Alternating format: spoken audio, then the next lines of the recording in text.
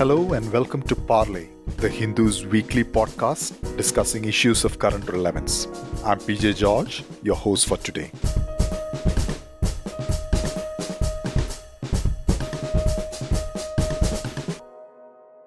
On December 27, 2023, the New York Times filed a lawsuit against OpenAI and its backer Microsoft, accusing them of copyright infringement.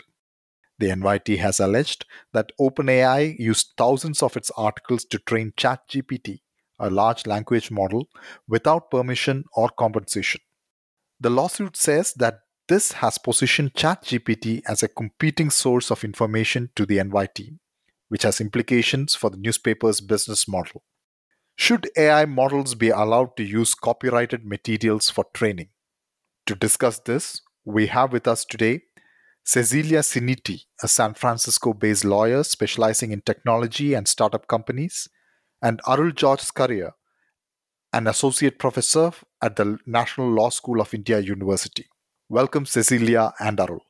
To start off, I would like to ask you, after the NYT filed a copyright infringement lawsuit against OpenAI and Microsoft for using its vast archive of journalistic content to train AI models, OpenAI issued a statement that training AI models using publicly available internet materials is fair use, as supported by long-standing and widely accepted precedents. In your opinion, does the fair use doctrine cover the training of AI models on copyrighted material? Cecilia, I will come to you first on this. Yeah, thank you. It's great to be here. I appreciate your having me. So, in terms of fair use, in US law, the fair use is Section 107 of the Copyright Act. And it's not a defense. It's actually not infringement in the first place if your use is fair. And the doctrine itself, it codified law that had been in place before. But essentially, it's a 4-factor test, and it's notoriously difficult to predict. So, being able to say whether it's fair use or not, I can definitely apply those factors. But OpenAI has a good case, but so does the New York Times. There's 4 factors that go into the fair use analysis. The purpose and character of the use. In other words, how is OpenAI using that content? The nature of the copyrighted work. So is it highly creative? Of course, New York Times would say that it is. The third factor is the amount and substantiality of the portion used. So is OpenAI using all of New York Times content or only as much as they need to effectuate their use? And then fourth is what's the effect of the use on the market and value of the original? So does the fact that OpenAI is using New York Times content somehow decrease the market opportunities that OpenAI has? So those 4 factors, there's dozens of cases and precedent to look at for each of those. And, they're each sort of squishy. I had a professor in law school that called fair use, kind of a squishy, liberal artsy test. Really, it calls for the balancing of the factors. It looks at the public good. And, OpenAI's argument and their reason for saying that it's supported by precedent is really the fact that, or they would argue that it's transformative. So, the use of New York Times' words to train a model, it's not replacing the use of the New York Times to read. And what OpenAI would cite would be cases about Google Books or cases about thumbnails or cases about scraping, where things that don't replace the original were found to be transformative and therefore fair use. Thank you, Cecilia, for that take. Arul, can you come in on this? Sure. Thanks, George. So I generally agree with what Cecilia has already mentioned. And I think maybe the most important part of her remark is that maybe this is also one of those unique generative AI cases wherein I would say that both the parties are at strength. And the reason why I say this is the fact that unlike many of the other generative AI cases which we saw before, in this case, New York Times also managed to produce at least some evidences which show verbatim reproduction of the contents that were produced and owned by New York Times. So if you look at the exhibits, what you are seeing is more or less exact reproduction of at least certain parts of the New York Times content. And if you contrast this with the earlier cases which we saw, things are very different actually. So there, in most of the instances, I think the plaintiffs were not able to show verbatim reproductions. And that makes the fair use analysis even tougher to predict. The other important thing which I also want to highlight in the specific fair use context is that at least some pieces of the exhibit show that if a particular user is directing the prompts in such a manner that yes it wanted like the first paragraph of a New York Times article or the specific second paragraph of the New York Times article, AI was actually giving that result to the end user. Again, would this be considered as a substitute for subscribing New York Times? Yes, that's something which the court might have to look at when they are generally dealing with this case. So these are the specific things which I would like to flag in the context of the New York Times case. But in general, I am also someone who takes the view that using of copyrighted or the use of copyrighted materials for the purpose of training should generally not be considered as infringement because that generally comes within the broad ambit of the fair use exception. But here, let me also add one line of caution because the US fair use analysis is pretty much broad in scope because there is no purpose specific limitation there. So as long as Cecily was pointing out, as long as you can convince a court through those four factors or any other additional relevant factors, you might be able to convince a court that yes, this is fair use. But if you look at the Indian exception scenario, you will notice that we don't have a very broad exception like the fair use which we are seeing in the United States. So what we have is a fair dealing exception which is complemented with a long list of enumerated exceptions. So within the enumerated exceptions, one of the unfortunate things is that we don't have a specific text and data mining exception. That means if a similar case happens in India, the only way we can justify that training purpose might be in terms of looking at the fair dealing exception.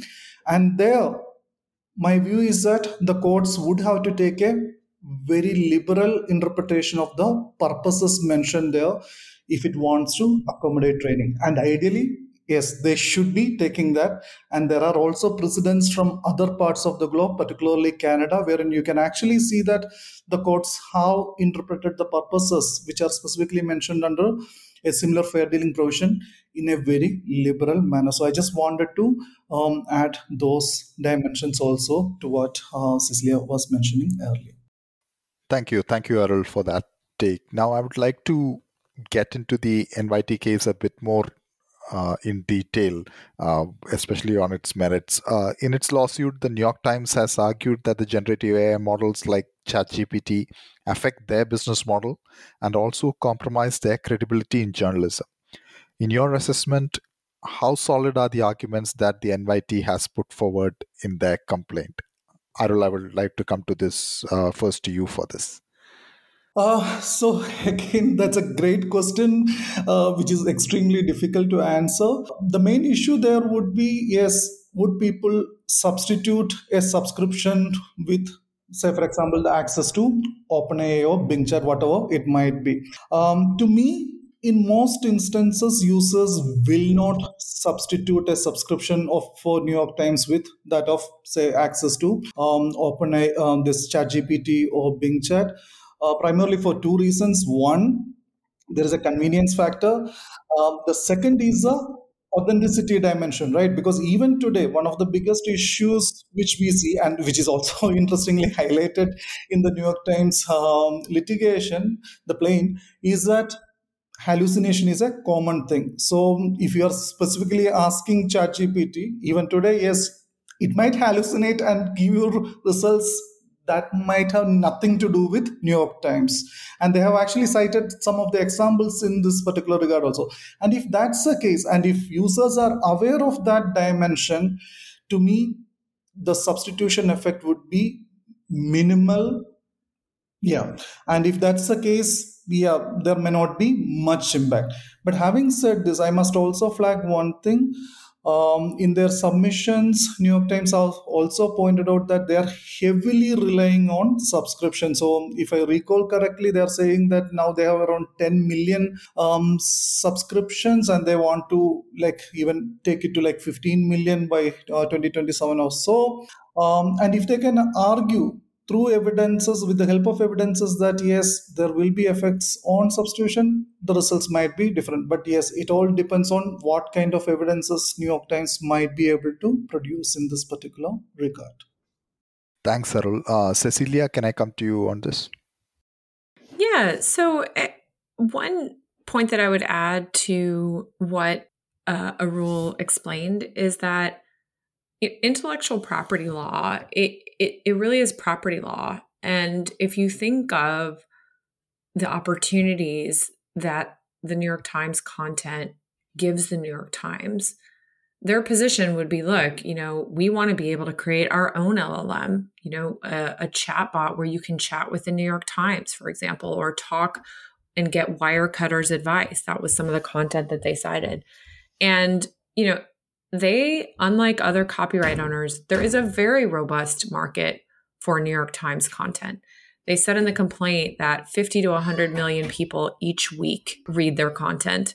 And where they put the paywall, that's their decision to make. So if I'm the New York Times lawyers, I would absolutely be citing that fact.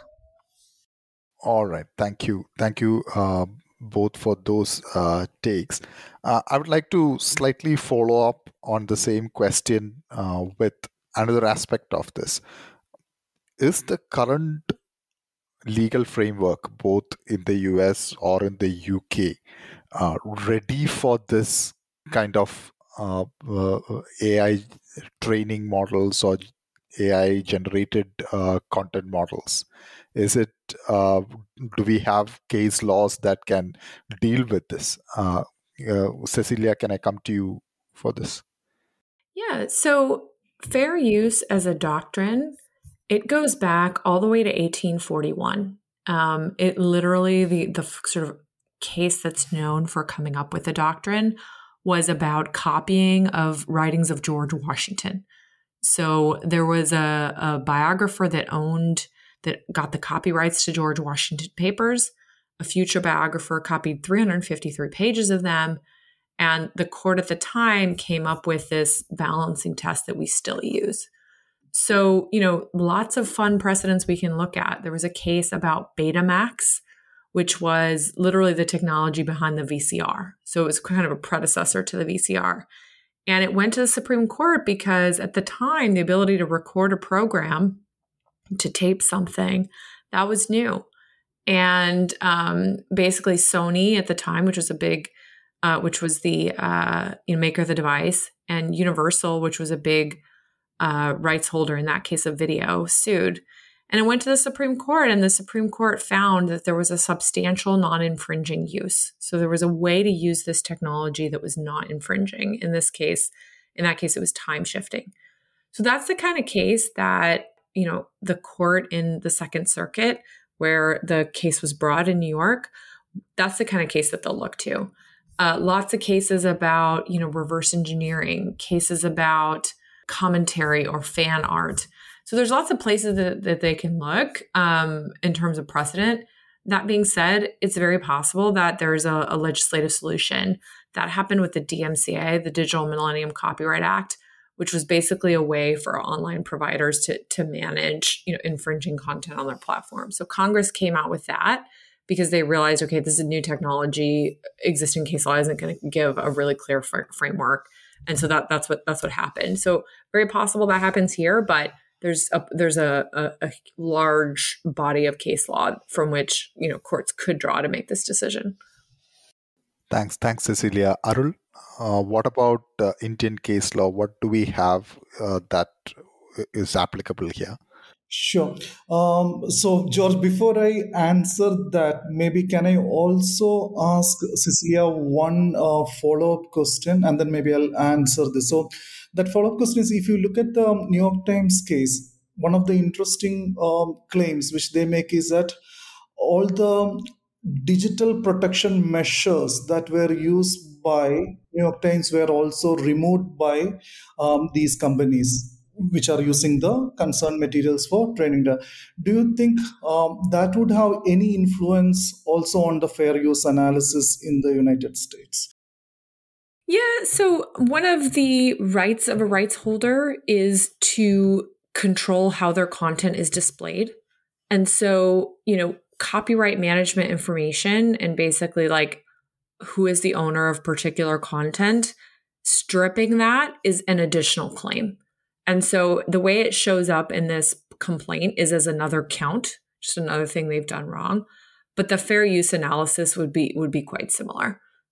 Because as I mentioned with fair use, it's not actually part of your copyright if the use is fair.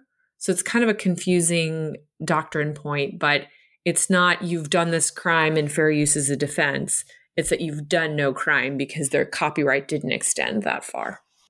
Great. Thanks for that clarification. So now coming to George's question. So if you look at the Indian situation, we still haven't seen any specific litigations in the context of text and data mining. But as I indicated earlier, if at all a litigation is coming up, we will have to bring it within the ambit of the fair dealing exception, which is provided under Section 52(1)(a) of the Copyright Act. There, yes, a court will have to also take into consideration the broader objectives of that particular use, and maybe I would even say that the broader objectives of the copyright law need to be kept in mind while engaging in that fairness analysis.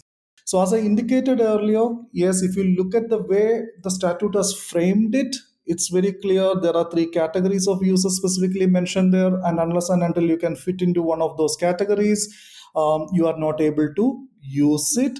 But then, many scholars, as well as courts from other jurisdictions, particularly the Canada, have shown that the courts can take, and maybe at times they should be taking, a liberal approach with regard to the purposes mentioned.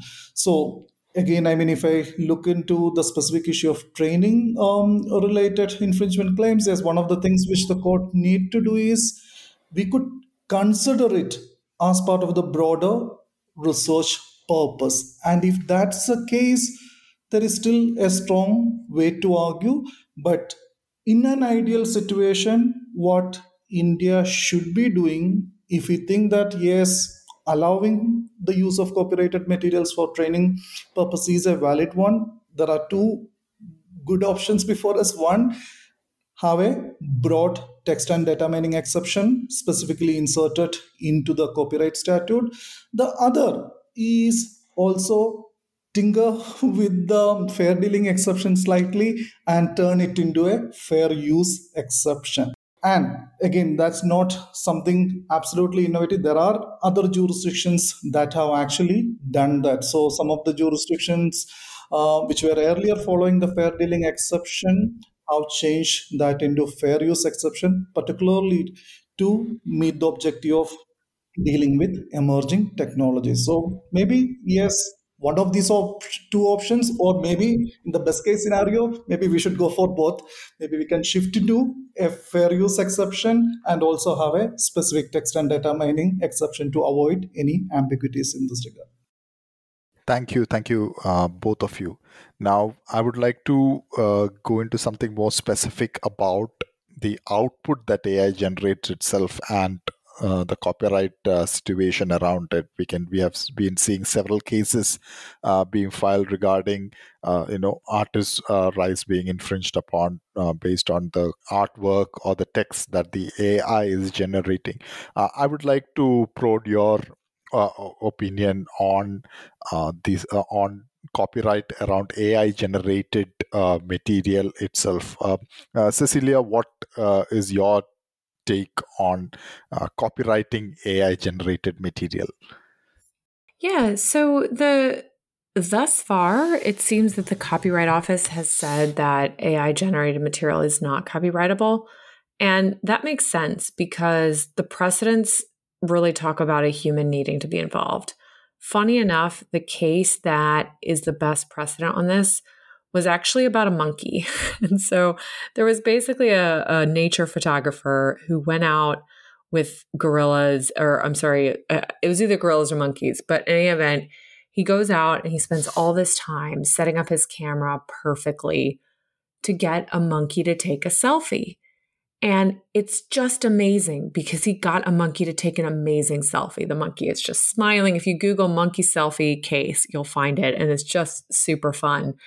And this photographer, PETA, the People for the Ethical Treatment of Animals, which is an advocacy group, sued saying this photographer should not be making money off this monkey's work. And they won. And it basically was shown that this guy does not own the copyright, and neither does the monkey. There is no copyright on this particular picture. And that case stands for the proposition in copyright law that there must be an author. And that goes back to the US Constitution. It says what gave rise to copyrights is the Constitution says that Congress shall secure for authors and inventors the right to limited monopolies in their creations. And the court relied on the fact that an author was needed. And so here, if you purely go into Gen AI, who is the author? Is it a human? So the way that parties have gotten around this is Facebook basically, if you look at Facebook avatars, I think they did an avatar of Kylie Jenner and other celebrities. They spend lots and lots of time, and their terms of use talk about the production of these avatars requiring a lot of creative input and requiring humans. So here, at what point, if I ask, a Gen AI to edit a paragraph of mine, it makes some edits, and then I edit it again. At what point am I the author versus the AI? These are tough questions, but so far, purely AI generated things have not. The Copyright Office has indicated that they're not going to be going to get copyright. Thank you, Cecilia.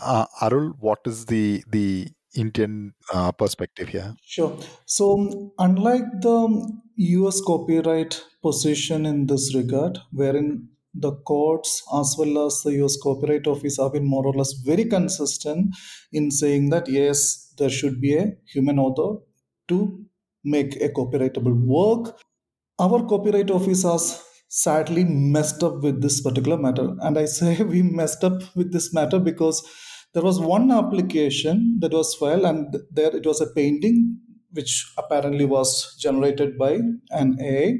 And when they filed that particular application in the name of the AI, it was initially rejected, but subsequently, when that particular lawyer who filed the application on behalf of AI submitted it as a jointly authored work, the Indian Copyright Office accepted it without deliberating on whether we had any discussions on what are the potential consequences, and even the question of whether this is actually allowed under the copyright statute. So when the matter became controversy, the Copyright Office issued a notice to them saying that they are withdrawing the copyright registration. But even recently, when I was looking at the Copyright Office records, the file records relating to that application, it looks like that's still under registration. So that's a disappointing thing. If you go by the spirit and letter of Copyright Act 1957 in India, there is no way a non-human can be granted copyright protection. And I would here again maybe highlight one of the very important steps taken by the US Copyright Office, that is, when they recently issued the guidelines, they also categorically mentioned that the applicant should disclose whether AI has been used and if used in what manner. So that kind of a disclosure mandate is very much necessary in today's context. And then depending on the disclosure, particularly like how you have used the generative AI. For example, if the human played the most important role, and if we can clearly see that the other one was just a tool in the process, maybe we can allow it. But yes, as a first step, maybe we should also demand disclosures in this regard. But as I am indicating, we are not seeing enough discussions within India in this. regard. We are just, many scholars are actually making the argument that we should just extend it to AI. Again, there is no legal or theoretical justifications for extending copyright protection to works that are autonomously generated by AI. Thank you, Arul. Before we wind up, just a general question to both of you on whether there is anything that else that you would like to add on this issue of AI around or copyright around both AI training as well as AI generated content. Anything that you would like to note in this occasion, Cecilia? Yes, I think one of the most important things or that I take away from this situation, from past precedents in copyright, is really that I'm an optimist. The market finds a way, right? So when Napster came out and peer-to-peer file sharing came out, it was sort of clear that there needed to be a market solution where you could pay for music. Enter iTunes. So iTunes came after Napster, and it created a way for us to transact to buy songs for 99 cents or whatever the price is, and eventually paved the way for Spotify and Amazon Music and every other music service. And I think it will be similar here, where, as the technology grows and as people want to create fan art or want to be inspired by different things that are copyrighted, you could actually have a mechanic to pay the artist. I don't know exactly what that will be, but I think a market-based solution is very likely here. Thank you, Cecilia. Arul, any words that you would like to bring in here? Sure. So, again, when we are dealing with these kinds of issues and when we talk with the policymakers, be it in India, be it in Europe, or be it elsewhere, one of the most evident things is this fear of missing out. So, if you talk about this ownership thing, the first thing which many people would tend to flag is, see, the Chinese courts are now allowing it. If we don't allow it, what will happen to our industry? I guess we should step away from that fear of missing out argument. And what we need to always ask is, yes, what is the primary purpose of granting copyright protection? And if that is promoting creativity, then yes, we need to fine tune our policies in such a manner that can ensure that broader objective. To me, yes, the use of copyrighted materials for training purposes, yes, that should generally be considered as a fair use. I'm using that in the broader sense here. But at the same time, we should also ensure that whoever is using it doesn't also proprietorize the end results coming from that. In other words, yes, if OpenAI is using copyrighted materials, we also want to ensure that they are not later seeking copyright protection over contents generated by the concerned AI. So I think that clarity is very much required. And again, I re-emphasize, whenever we are dealing with this, yes, we all need to always keep in mind what is a broader objective the copyright law is trying to achieve. So, thank you both, Cecilia and Arul, for joining us in this parley discussion. It has been a very productive discussion, and where we have gotten into both the US case law as well as Indian case law, as well as two perspectives from both countries on this issue of copyright around AI training as well as AI generated material that I'm sure is going to be a current and active topic, particularly throughout the year in 2024. So, thank you, both of you. I'm sure that the Hindu's readers will widely appreciate what both of you have contributed in this discussion. Thank you. Thank you, George. Thank you. Thank you, George. Thank you, Arul. This was wonderful. Likewise.